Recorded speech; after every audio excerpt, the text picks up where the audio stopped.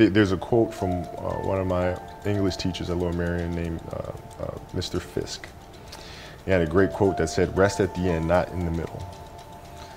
And that's something I always live by. You know, I'm not going to rest, I'm going to keep on pushing now. There are a lot of answers that I don't have, even questions that I don't have. But I'm just going to keep going. I'm just going to keep going, and I'll figure these things out as we go, right? And you just continue to build that way. So I try to live by that all the time. I had a purpose. I wanted to be one of the best basketball players to ever play. And anything else that was outside of that lane, I didn't have time for. At what age did that goal become crystal clear? I made that deal with myself at 13 years old. At 13 years old? 13 years old. That's the deal I made. You were crystal clear about it? Crystal clear. And where did inspiration come from? The love of the game. The love of the game, the challenge. Like I would watch Magic play, I'd watch Michael play, and I would see them do these unbelievable things, and I'd say, you know, can I get to that level? I don't know, but let's find out. Let's find out. You know, I had a summer where I played basketball when I was like 10 or 11 years old, and here I come playing, and I don't score 1 point the entire summer. I remember crying about it and being upset about it, and my father just gave me a hug and said, listen, whether you score 0 or score 60, I'm gonna love you no matter what. Wow. Now that is the most important thing that you can say to a child. Because from there I was like, okay, that gives me all the confidence in the world to fail. But to hell with that, I'm scoring 60. From there I just went to work. I stayed with it, and I kept practicing, kept practicing, kept practicing. I think that's when the idea of understanding a long-term view became important. Because I wasn't going to catch these kids in a week. I wasn't going to catch them in a year, right? So that's when I sat down and said, okay, this is going to take some thought, right? What do I want to work on first? All right, shooting. All right, let's knock this out. Let's focus on this. Half a year, 6 months, do nothing but shoot. When I came back the next summer, I was a little bit better. I scored. Yeah, you know, it wasn't much, but I scored. 12, 13. And then 14 came around, back half of 13, 14 years old, and then I was just killing everyone. What I had to do was work on the basics and the fundamentals. Well, they relied on their athleticism and their natural ability. And because I stick to the fundamentals, it just caught up to them. And then my body, you know, my knees stopped hurting, I grew into my frame, and then it was game over. Wow. Now, were you always competitive from the day you were born? You were super competitive? Competitive with things that I participate in. So I'll put it to you this way. So like, you know, basketball for me was the most important thing. So everything I saw, whether it was TV shows, whether it was books I read, people I talked to, everything was done to try to learn how to become a better basketball player. Everything. And so when you have that point of view, then literally the world becomes your library to help you to become better at your craft. So at 13 years old, I had a kill list. And so, you know, they used to do these rankings. It was Street and Smith basketball rankings. And I was nowhere to be found because I was like 6'4", scrawny, like 160 pounds soaking wet. So I was like 57 on the list. And so I would look at 56, 55, all the way up to number 1, who these players are.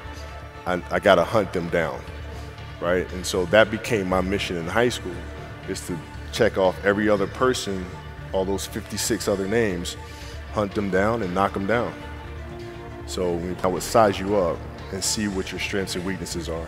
How do you approach the game? Are you silly about it? Are you goofy about it? Are you good at it just because you're bigger and stronger than everybody else? Right? Or is there actually thought and skill that you put into it? Right? And when I'd play to my weaknesses. I always work on the things during those games that I was weak at. Left hand, pull-up jump shot, post game. Right? So I have a strategy.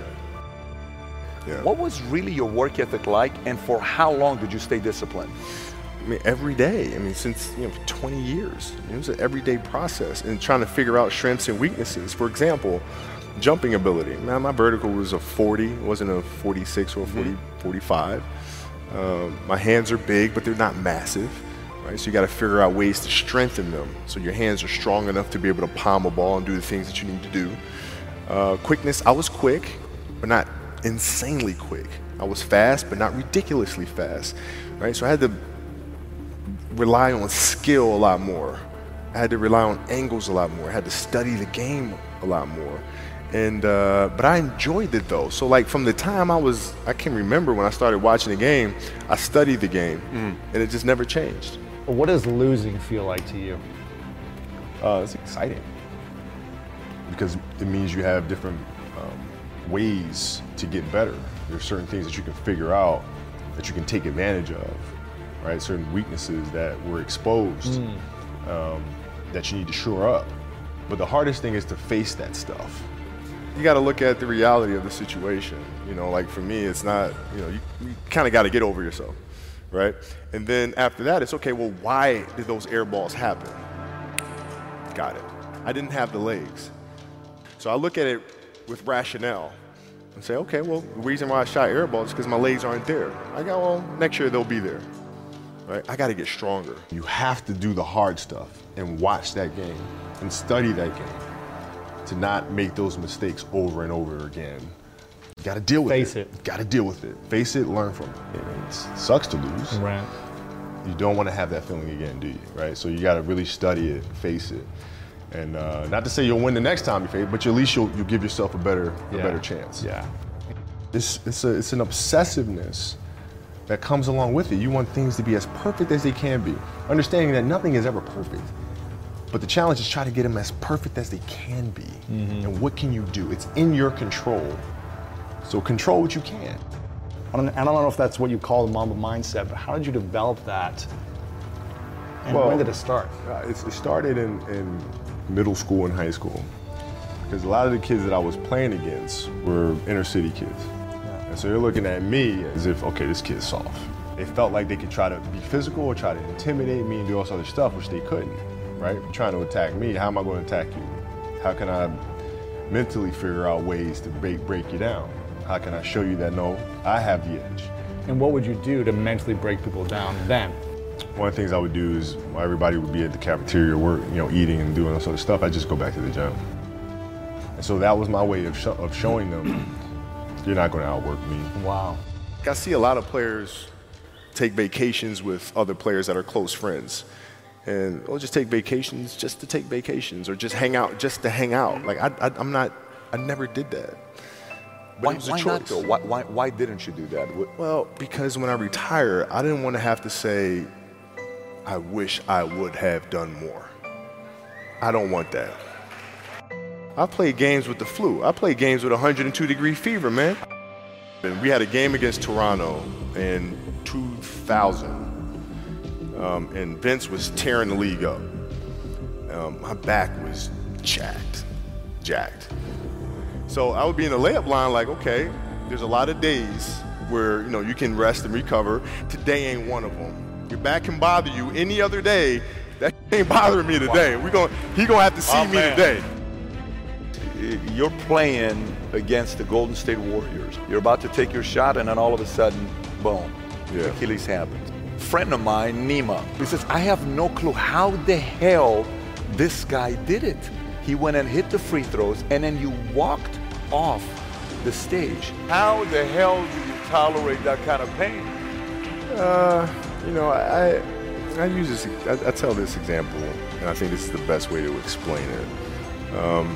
You have a hamstring injury, you pull your hamstring really, really badly. You're at home, all of a sudden a fire breaks out in the home. I'm willing to bet that you're going to forget about your hamstring. You're going to sprint upstairs. You're going to grab your kids. You're going to make sure your wife's good. You're getting out of that house, right? And the reason is because the lives of your family are more important than the injury of your hamstring. And so when the game is more important than the injury itself, you don't feel that injury. Not at that time. So you go to the locker room. Then one of the reporters says, but if anyone is going to get through this, it's probably you, right? You put your head down and you say, oh, man, right? And you have tears in your eyes. Yeah. What were you thinking in that moment with all that pressure? I was thinking, like, I don't know if I can do this. I don't know. There's so many factors. There's the surgery that has to take place. The surgery has to go well. And then thinking about what that process of recovery is going to look like. It's a long one. Do I want to do that? I don't know if I want to do it. I don't know. You don't know if you want to do it, or you don't know if you are going to be able to come back from it? Both. Oh, both. I don't know if I can do it. I don't know if I want to do it. Got it. when I went in the trainer's room, my kids are in there, and they're looking at you and stuff, and I'm looking at them, and I'm like, it's all right, Dad's gonna be all right. As a parent, you gotta set the example. You gotta set the example. This is another obstacle. This obstacle cannot define me. It's not gonna cripple me. It's not gonna be responsible for me stepping away for the game that I love. I'm gonna step away on my own terms. And that's when the decision was made that, you know what, I'm doing it. Yeah, you gotta lead by example. As parents, you gotta lead by example. If you want your kids to do whatever it is they want to accomplish in life, you have to show them. If you do the work, you work hard enough, dreams come true. You know that, we all know that. But hopefully what you get from tonight is the understanding that those times when you get up early and you work hard, those times when you stay up late and you work hard, those times when you don't feel like working, you're too tired, you don't want to push yourself, but you do it anyway. That is actually the dream. That's the dream. It's not the destination, it's the journey. And if you guys can understand that, then what you'll see happen is that you won't accomplish your dreams. Your dreams won't come true. Something greater will. I think the definition of greatness is to inspire the people next to you. I think that's what greatness is or should be. It's not something that lives and dies with one person. It's how can you inspire a person to then in turn inspire another person that then inspires another person. And that's how you create something that I think lasts forever. Yeah. And I think that's our challenge as people, is to figure out how our story can impact others and motivate them in a way to create their own greatness. What can I say? Mamba out.